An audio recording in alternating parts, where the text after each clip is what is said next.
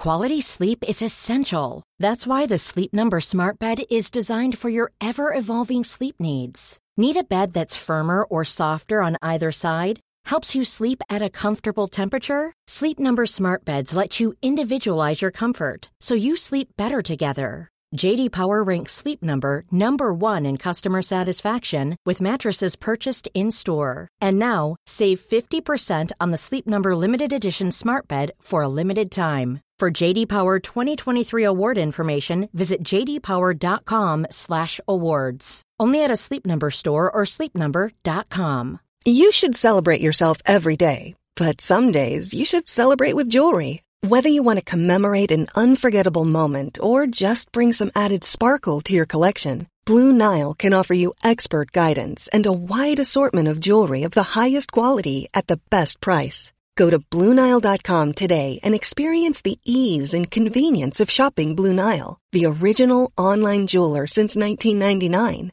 That's BlueNile.com. BlueNile.com. Hi, this is Ryan Fraser. This is Troy Deeney. This is Gus Poyet. This is Don Hutchison. This is Jürgen Klopp, and you're listening to The Big Interview with Graham Hunter. Thank you, Jürgen. I travelled to all these interviews from Barcelona, and our socios, our beloved members, keep us on the road. This independent podcast would not happen without them.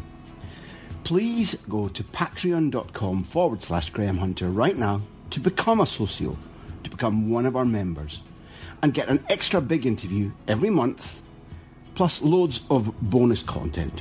So go to patreon.com/Graham Hunter, patreon.com/Graham Hunter, and we'll bring you joy.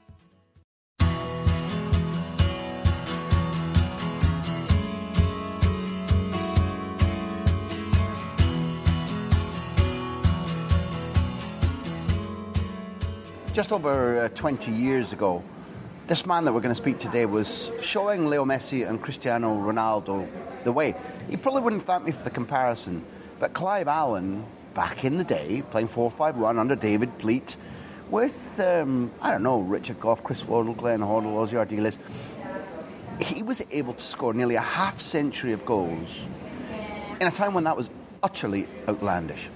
He comes from a brilliant football family, and one to whom I'm happy to be royally linked. Linked because in September 1975, I watched the man who would brutally scythe down Clive's cousin in an FA Cup final, throw his jersey at the Aberdeen manager and stomp out of Pittodrie and move to, yes, Willie Young will be in this interview. So will George Best. So will, well, if you're English, thank Clive for Harry Kane. Again, Clive wouldn't thank me, but would Harry Kane be the finisher he is now if it hadn't been for Clive coaching him at Spurs? We're going to talk about bereavement, not of a family member, but when your career goes away. We're going to talk about things that make our poor guest cry. We're going to talk about NFL and how a man in a wheelchair taught Clive to kick. This interview has a kick, and this interview is with a man I absolutely adore, a proper football man, great storyteller, and somebody to whom you will warm. Clive Allen on The Big Interview.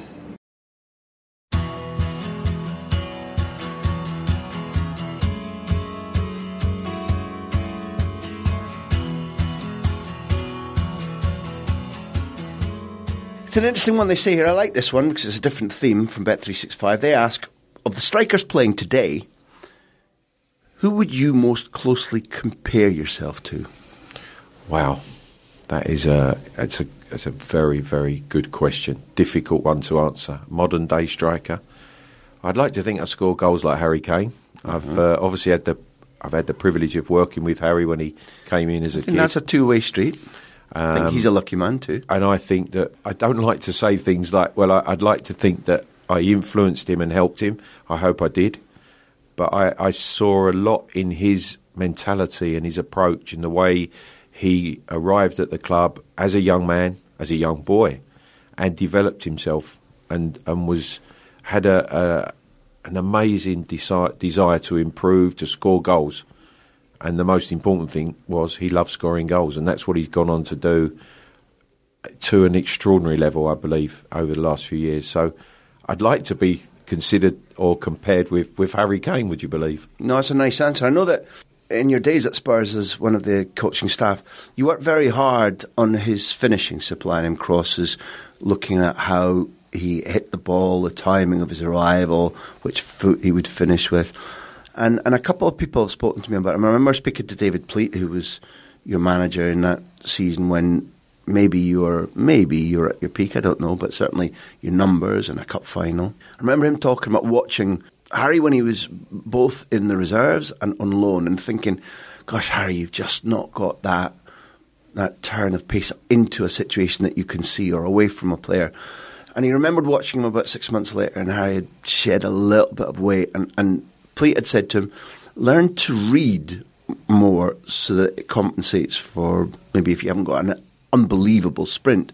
And David said that Kane had taken that, worked on it, and utterly transformed himself to the point that David was like, was that the same player? That's the kind of determination to self-improve that you're talking about. Absolutely. He had a desire to improve every aspect of his game. Mentally, he was strong. He had to be. You have to be to get to the level he had. Physically, he worked tirelessly at trying to find that little bit more pace. Technically, unbelievable in the way that he improved himself. And that was hours of practice, a real desire, and then that belief to carry that through. And Harry did that. Nothing but admiration for him. I held my hand up, said it many times before. When he arrived, you couldn't see Harry Kane doing what he's done today at that stage. And he has to take full credit for that. What did you try and, apart from the day-to-day doing, what did you try and tell him? Just have that desire to want to be the best, to want to improve. But he wanted that competition. He wanted every day at the end, just do that little bit more. Come on, coach, let's have a competition.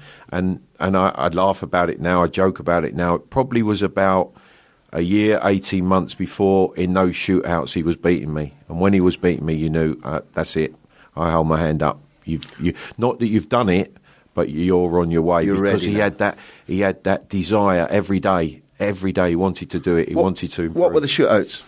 It just might be, 6 shots from an angle or whatever it was, 10 volleys, just honing all those skills, but wanting to be, like we said, practice makes perfect, and that's what he wanted to do. He wanted to be, every time that chance come, and now, whenever you see him, I always feel, and you look at him, when that chance comes, more often than not, he's going to take it, he's going to score, but he's had to work to get to that position. One of the people I listened to chatting about him was in Barcelona.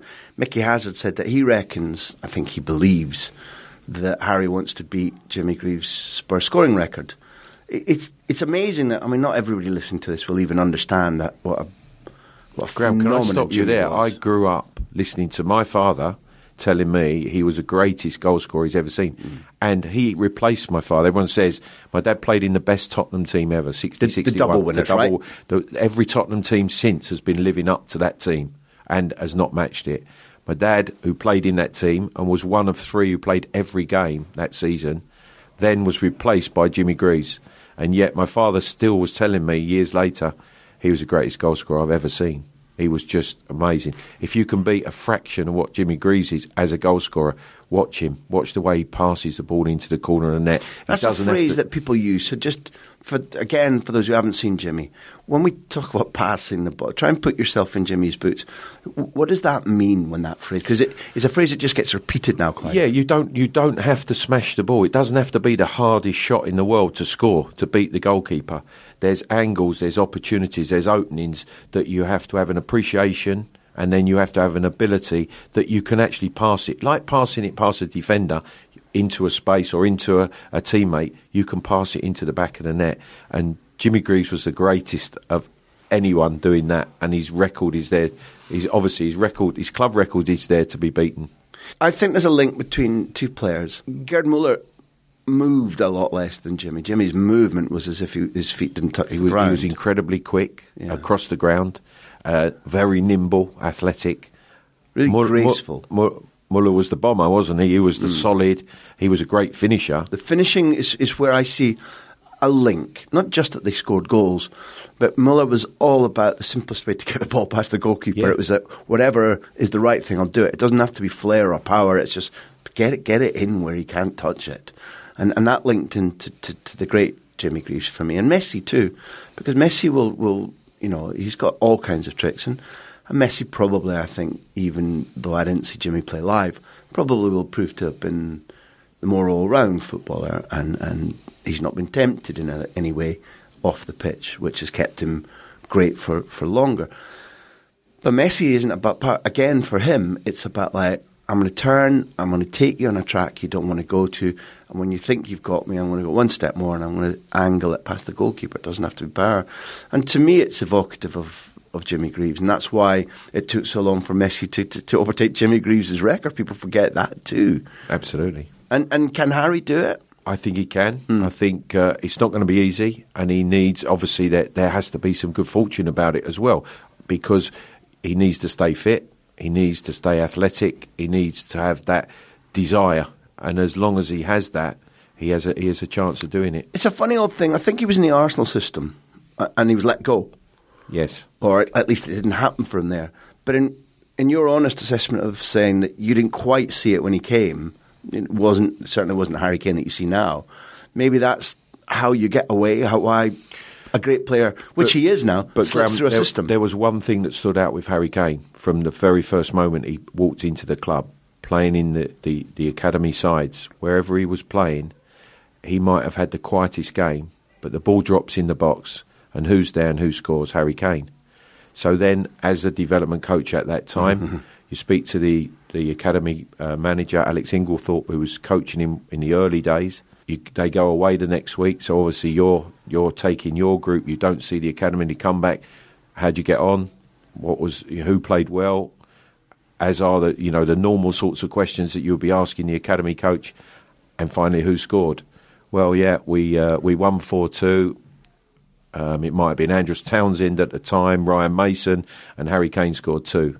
So the following week they're back at home. So you make a point. You're there watching the academy boys playing. Quiet game, 0-0. All of a sudden, ball drops. No one really is impressing. Ball drops. Who's there? Harry Kane goal. Ah, right. So 3 weeks on the bounce. He's had chances. He's scored goals, and straight away you know there's something there, because that doesn't happen by chance. Okay, that's you've anticipated the next question. You did that. So why does that happen? How does it happen? Because you have to have an incredible strength of belief and mentality that you've got to get in the right places. You've got to anticipate and expect it to happen. And if you keep doing that, and then you hone your ability, you can put the ball. You can put the finishing touch. You can put the ball in the back of the net, and that's what Harry's done. But it's not all logical. Some of it's a sixth sense that some strikers have, right? Or wrong? Absolutely, yeah. You can see that in strikers. There's strikers that they're not prominent in the game in certain other areas, but when it comes, they come alive. Terry Venables always used to say about me, when I worked for him, and I worked for him on 3 different occasions, one of the best coaches I've ever worked for, he used to say to me, Clive, I love it when you score. And I said, well, why is that? He said, because you come alive. He said, all of a sudden, I can see that you're looking for the next one. It's not, I've scored, you're looking for the next one, and you're alive, you're looking for that space. Where's the ball going to drop? What's going to happen next? And he said, he always said that to me. And if I'd had a game or two where I hadn't scored, the biggest lesson that he taught me was that if I was, say, out of form, goal-scoring wise, which fortunately wasn't too often, 3 or 4 games you didn't score, he actually said to me one day, I don't want you to practice, because I practiced every day. I was doing extra finishing every day after. It was just the routine, the way I worked. He said, I don't want you to practice. And it was like, I can't do that. He said, no, and I'll tell you why. Why is that, Terry? Because you're practicing bad habits. At the moment, you're out of form, your timing's just off, so you're actually practicing a bad habit. So don't do it. You'll play, you'll score. He said, and then you've got to practice, because then you're practicing the right things. Your timing's good. You're making things permanent. And that was one of the I think, greatest lessons for me as a goal scorer at the time when I was playing. But Terry, apart from being right, Terry's also a man who finds it very easy to convince people, because he's leader, proper leader, really beguiling man. He told us once we went to his lovely hotel, hidden hotel near Alicante. He told us he's quite keen on sprinting, and did he get you sprinting? Certainly at Palace he got the players, and I think he takes credit for Kenny Sanson sprint. Anyway, he was pretty big on sprinting. He was innovative all his career as a coach, and that was one of the. I always felt he loved players asking questions because he invariably had the answers, and he wanted players. He wanted them to express their imagination in the way that they worked. And I always said, people say, what was his biggest strength? And I'd say that he'd put a session on, maybe it be for the forwards or even me as an individual, and 2 or 3 weeks down the road, in a game, something would happen, you'd make a run, you'd go into an area or a situation that you'd practiced a few weeks back, not just a few days ago, and it happened. And the chance came, you scored the goal, and he knew, and you knew as a player. And that's where he was very special. You ever sung with him? No.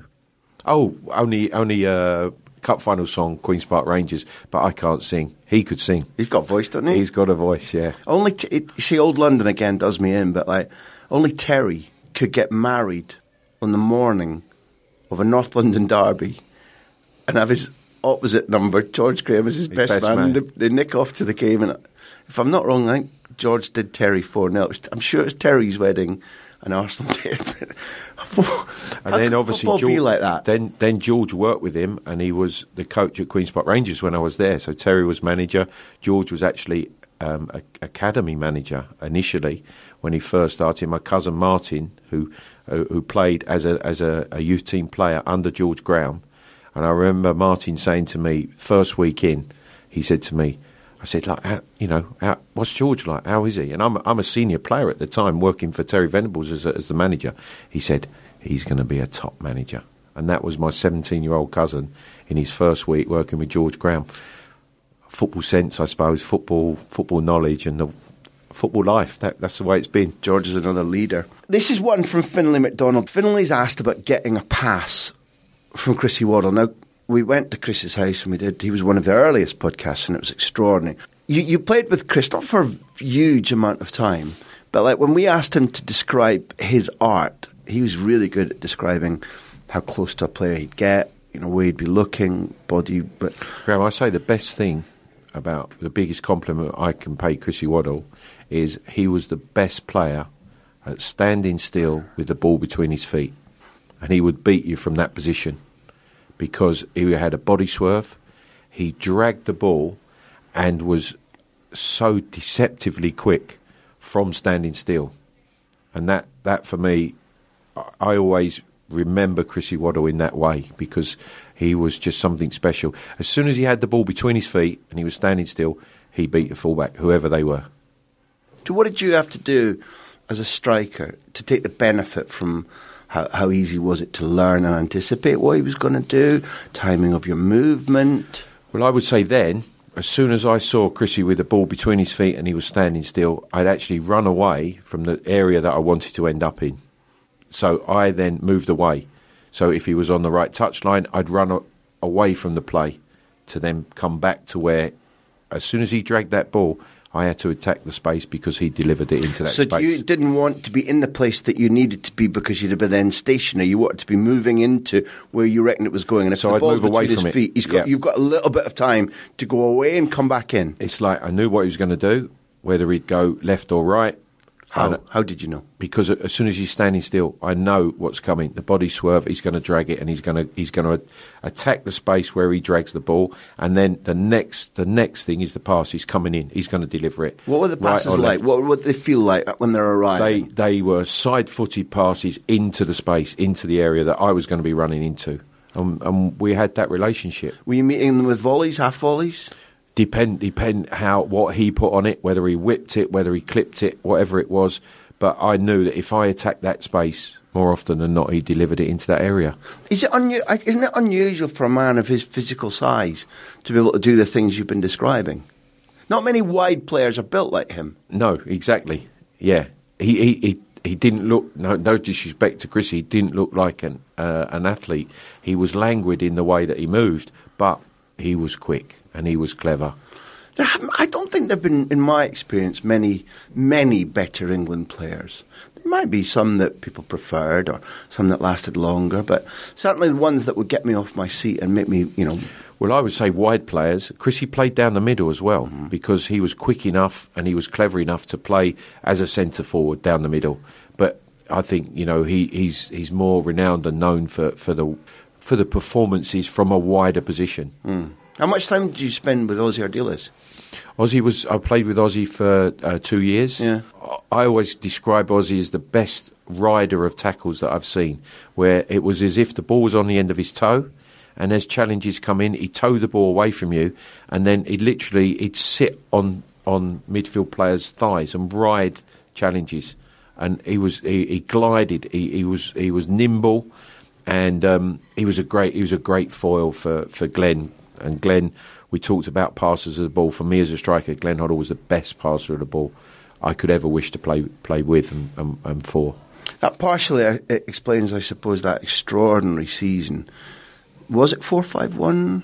David Pleat's the manager. Not at the start. No. Not at the start of the season. Why the change? He just decided with the players, and he has to take great credit for that, David Pleat. The system was designed for the players he had, rather than the players going into a system. That's the way it should be. And he got it right. And basically, I always say that releasing Glenn Hoddle from a defensive responsibility, putting a fifth man in the midfield where we played a game, short passing, controlled possession of the ball, outnumbered the opposition in there who were playing a rigid 4-4-2. We just dominated the ball, dominated possession, and people said I played as a lone striker. I didn't. You had Chris Waddle on the right more often than not, or on the left, and my cousin on the right, Paul, and Glenn who played in the pocket, probably like a 10, like a 10.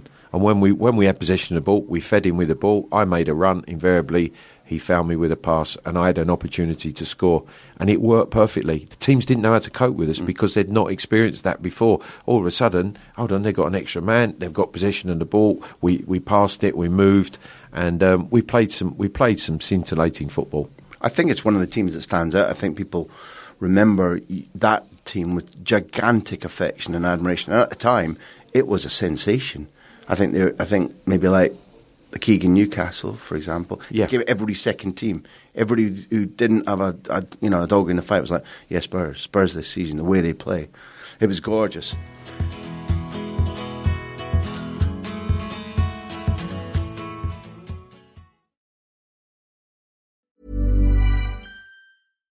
One size fits all seems like a good idea for clothes until you try them on. Same goes for healthcare. That's why United Healthcare offers flexible, budget-friendly coverage for medical, vision, dental, and more. Learn more at uh1.com. Hi, I'm Daniel, founder of Pretty Litter. Did you know cats tend to hide symptoms of sickness and pain? I learned this the hard way after losing my cat, Gingy. So I created Pretty Litter, a health monitoring litter that helps detect early signs of illness by changing colors, saving you money and potentially your cat's life. Pretty Litter is veterinarian developed, and it's the easiest way to keep tabs on your fur baby's health right at home. Go to prettylitter.com and use code ACAST for 20% off your first order and a free cat toy. Terms and conditions apply. See site for details. Many of us have those stubborn pounds that seem impossible to lose, no matter how good we eat or how hard we work out. My solution is PlushCare. PlushCare is a leading telehealth provider with doctors who are there for you day and night to partner with you in your weight loss journey. They can prescribe FDA-approved weight loss medications like Wegovy and Zepbound for those who qualify. Plus, they accept most insurance plans. To get started, visit plushcare.com/weightloss. That's plushcare.com/weightloss.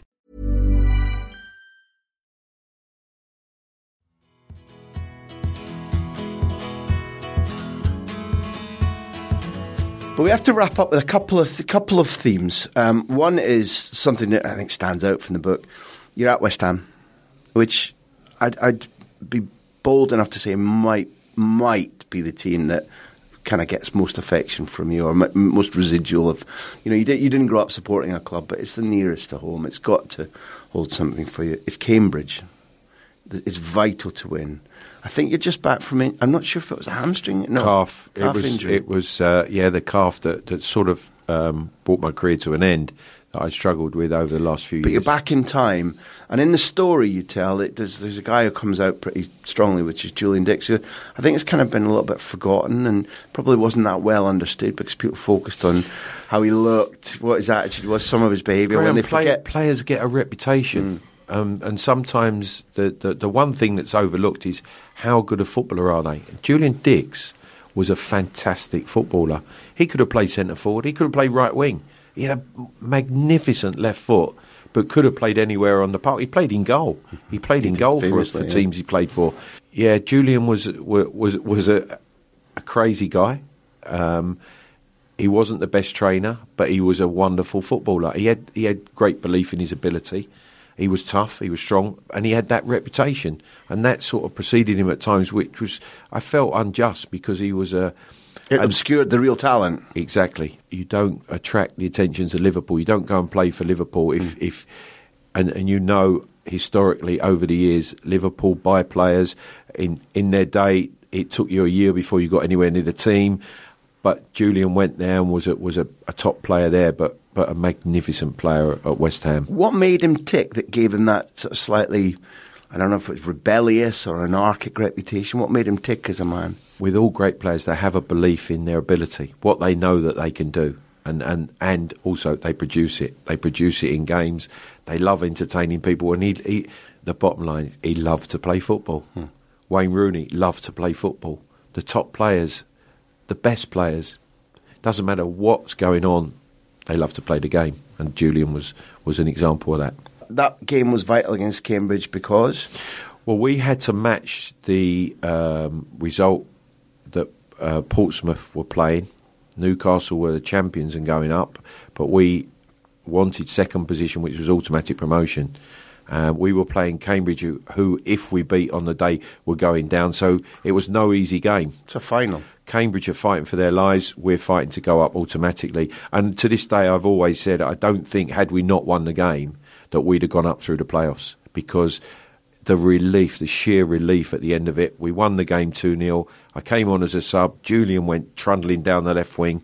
I think he went through three or four tackles. Certainly the last one was an amazing block tackle. He hooked the ball out and then he rolls it square to me.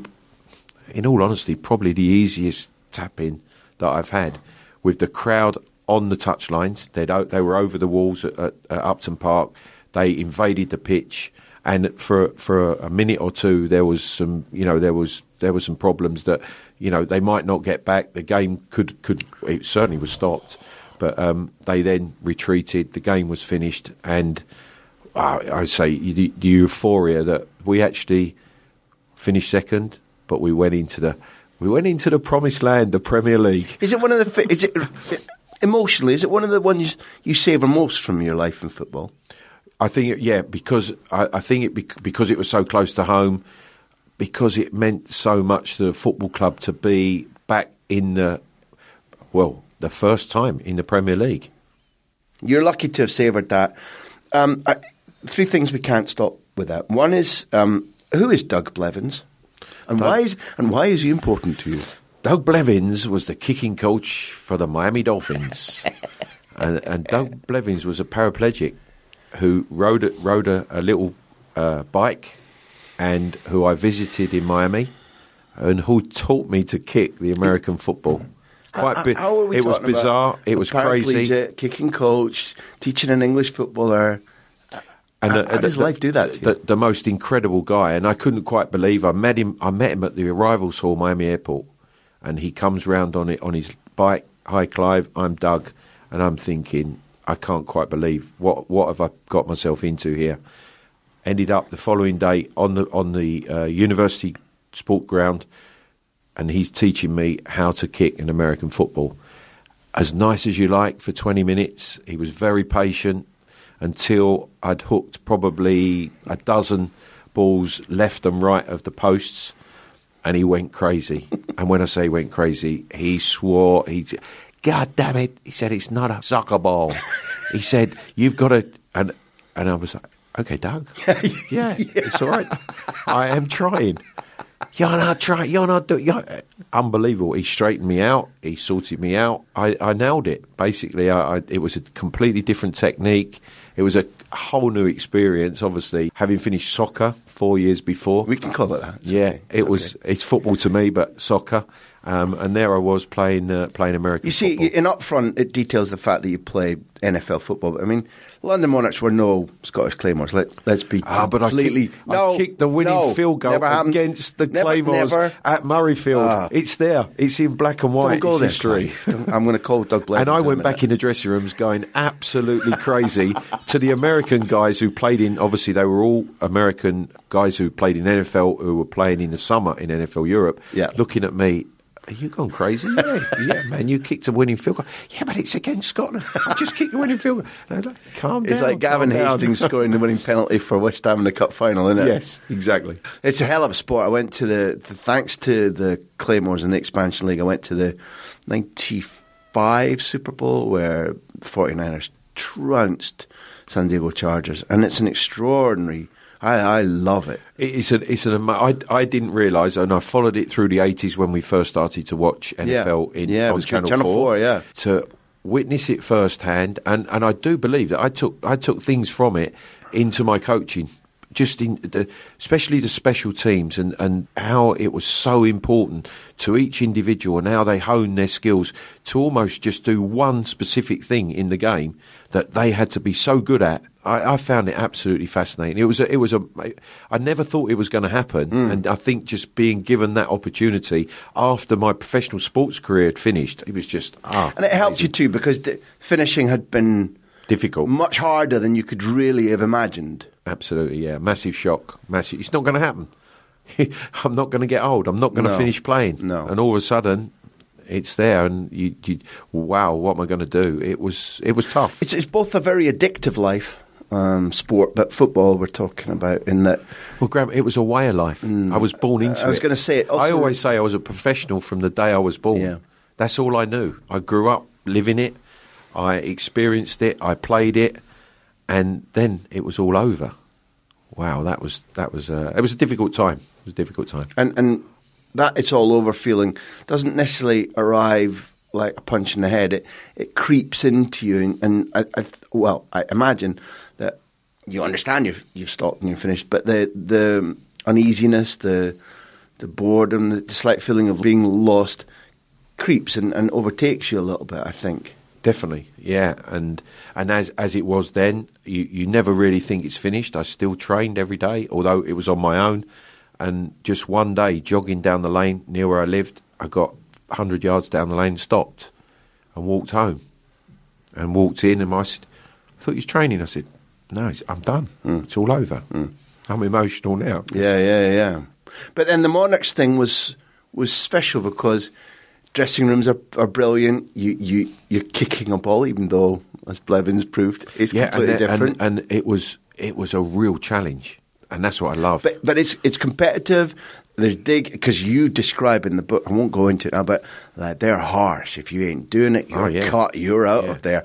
Whereas competitors like you thrive in... I didn't appreciate that. Yeah. How, listen, professional football is ruthless. Yeah. But professional NFL is beyond belief. Brutal, eh? Absolutely brutal. No real feelings for people. You're just a commodity. Yeah.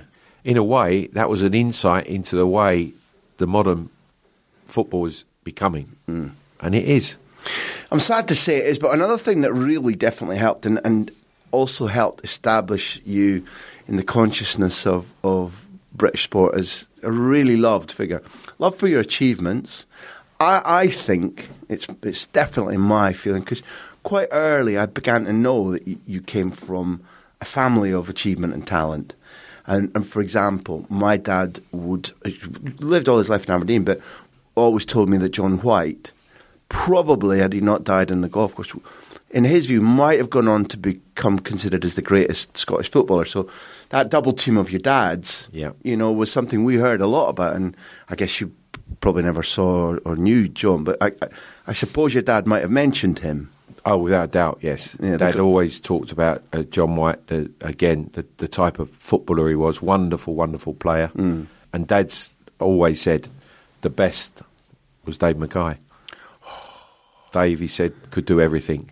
He was the best passer. He was the best tackler. He was the toughest. He was the quickest. He was the best header of the ball.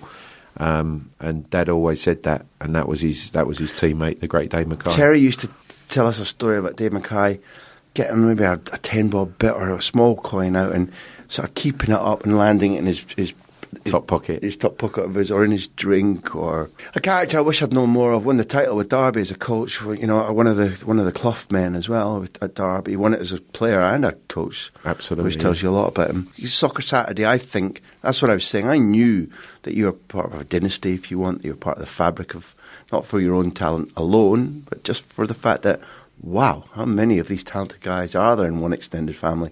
When you go on Soccer Saturday, it's the earliest days, and it's not without its bumps, but nonetheless, it must have helped you bridge a way out of being competitive, but staying within football before you became a coach again. Well, it was, football was still alive for me. I think that was the opportunity it gave me. The timing, again, all about timing. I was in a way, in the right place at the right time. My career had finished. The producer had asked me, he had this idea. Well, what's the idea? I said. He said, it's radio on TV. Did it seem odd? What do you mean it's radio on TV? We can have the feeds of all the games coming into the studio. We want 4 guys sitting there. You've got a game to watch, Clive. Just tell the public what's going on. Have a look at the other monitor if you want. Just you 4 guys in a bar chatting football, but the way he described it, you come with some credibility. You've played, you've experienced it. We've got 6 pilot shows. Let's see how it goes, and the rest is history. I didn't know that. That's how it started. Now, any old 4? There was a guy by the name of Best. I think probably named, wasn't he? The Best. George was the best. And I have to say, Graham, at that time, having only been finished a few years, I looked forward to the hour before the game started, just sitting with George Best, listening to his stories. And again, when I talk about, and I don't think there's many what I call football people, but George Best was the ultimate football person. He loved the game, was the best. Everybody that I know who played against him says he was the best. I've seen footage of him. He was the best. He was the quickest. He was the best dribbler. He was the toughest. And I sat with him for numerous years in those early days of Soccer Saturday, him telling me about his experiences, which was just something. Well, now you know why amazing. We do this, because in truth, that's what you were given to us. That's a fact. Well, that's what the listeners get too. It's the same. He was passionate about football. He loved football. I just hope that I portray that. It's, as I say, it's been a way of life. I love the game, and I've been very privileged that it's been my life. So it was him. Was Frank McClintock on it? Frank was on it in the early days. He certainly was. And there was in that very, I will never forget, and it's always a quiz question that I throw out there. There was one guy who was in the very first show that didn't stay around too long, but is massive on radio today. Go on. Alan Brazil. Was Alan in the first one, was he? Alan did the very first Soccer Saturday, very first few Soccer Saturdays, yeah. I remember him commentating for Sky, but I didn't know he was Mr. Soccer Saturday. He was right at the start. He was part of it as well, yeah. Well, he certainly made himself part of the popular culture, and when I go on TalkSport with him, he just refers to me as the Dandy Don. So I go on for free, because that's magic to me. Who was the presenter? Well, there was a few in the early days, and it was Paul Dempsey. There was a number before, obviously, in later years, Jeff, and who is extraordinary. His football knowledge, and again, perfect for the show. And it's iconic. It's an iconic football show now, and it will be for years to come.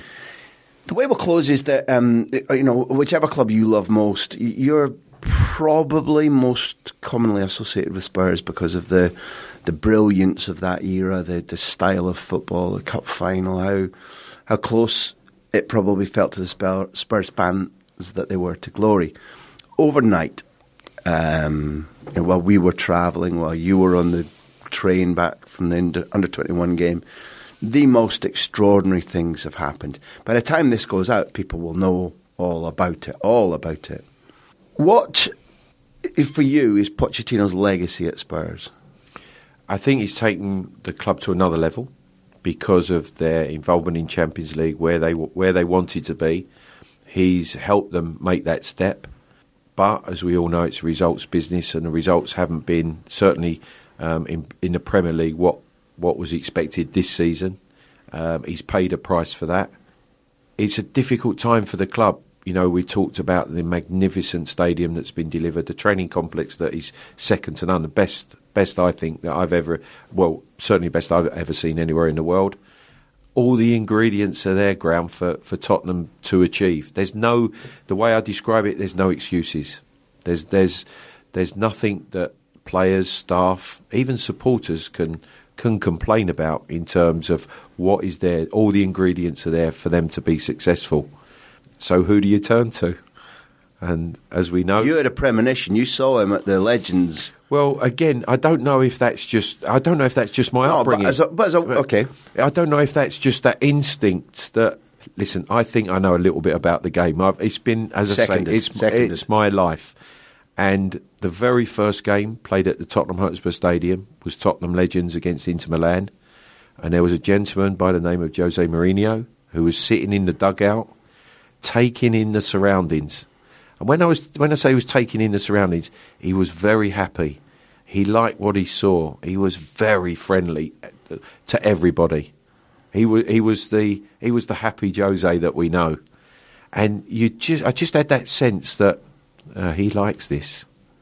He likes what he sees.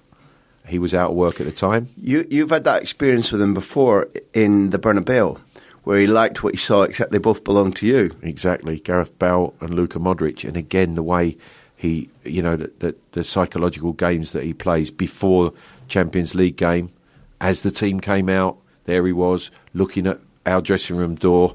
3 or 4 came out, 4th one, Luka Modric, he's across. All over Luka, how are you? I love you, Luka, blah, blah, blah. So there we are as coaches standing in the other doorway thinking, what's he doing? 2 or 3 other players come out who now don't feel as good, do they? Because Why doesn't he want to talk to me? Jose's not making a fuss of them. He obviously doesn't think I'm a player. Who comes out? Gareth Bale. Who's across? Jose all over Gareth Bale. And you're thinking, oh, you're cheeky, you are. You know, he knows what he's doing. He's a master at it. Listen, you cannot disregard his CV. No, you are very patently not only oozing football knowledge, but you're perfectly capable to tell me I'm talking rubbish. But, I'm very cynical about Jose Mourinho because I know a lot that we won't speak about on the podcast there that makes it harder for me to respect him the way I'd like to, because his ability, not just his trophies, his ability, and also what you've said there, he's a very shrewd, tactical man, probably in his everyday life. Not everybody's like that. And he gets what he wants normally because he's very good at manipulating people. Yes. For good or bad. And in football, you probably need to be able to do that. But I'm really unclear about which Jose, the Spurs platform that you described, where there are no excuses anymore, which kind of Jose they're getting. Graham, what I would say is I think this is his biggest footballing challenge because, and I allude back to what I said about Spurs, Tottenham have put into place all the ingredients. Jose's got no excuses. He will find a way because he does. He does. If he doesn't get the players that he wants, perhaps, but all the ingredients are there. He hasn't gone to Tottenham Hotspur Football Club not to win, not to be successful. He believes that he can do it. He believes, he's looked at the squad. We know Manchester City, Liverpool, top 2 teams, top 2 squads. Under that, I think he sees this is a good squad. I've got perhaps the best centre forward in the world, and all his teams, all his successful teams, have had a top centre forward. Harry Kane is there. He's got him. Right. If I can defend and keep clean sheets, we can win. And when it comes back to that, when you cross the white line, it's 11v11, and he thinks he's got a chance of winning. That is his biggest challenge now, is winning with Spurs.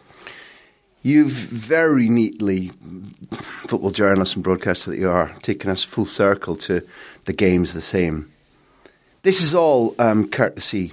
You're a generous man, and in the distant past we kind of knew each other and bumped each other in the circuit a little bit. But Clive Allen's book Up Front is out, and I'm going to finish on page 246. The applause faded out as the London Community Gospel Choir began a slow but steadily quickening version of Oh When the Spurs Go Marching In. The current squad, together with manager Mauricio Pochettino, came out to take their applause, and Wyn Evans started a rendition of Glory, Glory, Hallelujah. Everyone in the ground waved flags and created a cacophony of noise as the song sped up in repetition to a rousing conclusion. As ticker tape was fired into the crowd and cheers rang out, nature provided the best special effect of all. The rain had receded to be replaced by a beautifully bright rainbow emerging over the skyline behind the West Stand. I looked at Dad again. A sensation came over me. In the eye of the celebrations around us on the pitch we had both played on, alongside my cousin, with thousands of people celebrating our contribution, I wanted family to come first over football. The pitch isn't bad, is it? I said. Yeah, it's beautiful, he replied. Look at all this, I said, with a tear in my eye. We did it. And you did. It's a fabulous book, and an extraordinary football life, and you, for my taste, continue to give football and football broadcasting the things that made me fall in love with football in the first place. And it's nice to be with somebody who represents the greatness of London football, British football, London football. I hope you feel that the book has been worth doing. I hope you feel that this chat has been worth doing. Absolutely. It's brought back some sad memories. And I'm sorry about that.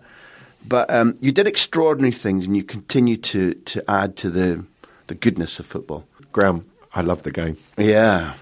Listen, passionately to the bottom of my soul, so do I. So it's a privilege for us, Neil and I, to be here, and for the listeners to hear you with your wit and your wisdom and oozing the passion for football that I knew was there. I'd say to people, go out and get Clive's book Up Front, but also share this podcast with people who don't understand the beauty of football, because after it, they will. Clive, you're a gentleman. Enjoyed it. Thank you. Thank you very much.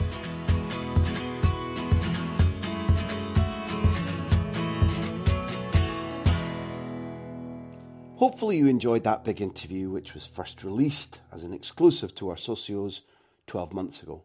If you'd like to get these interviews on the first day that they're available, it's time for you to join us, to become a socio, and for only £2.99 a month, you will get an exclusive big interview plus regular mini documentaries, not only all ad-free, but all featuring me and bringing you interesting, funny, and sometimes scandalous things from Spanish football.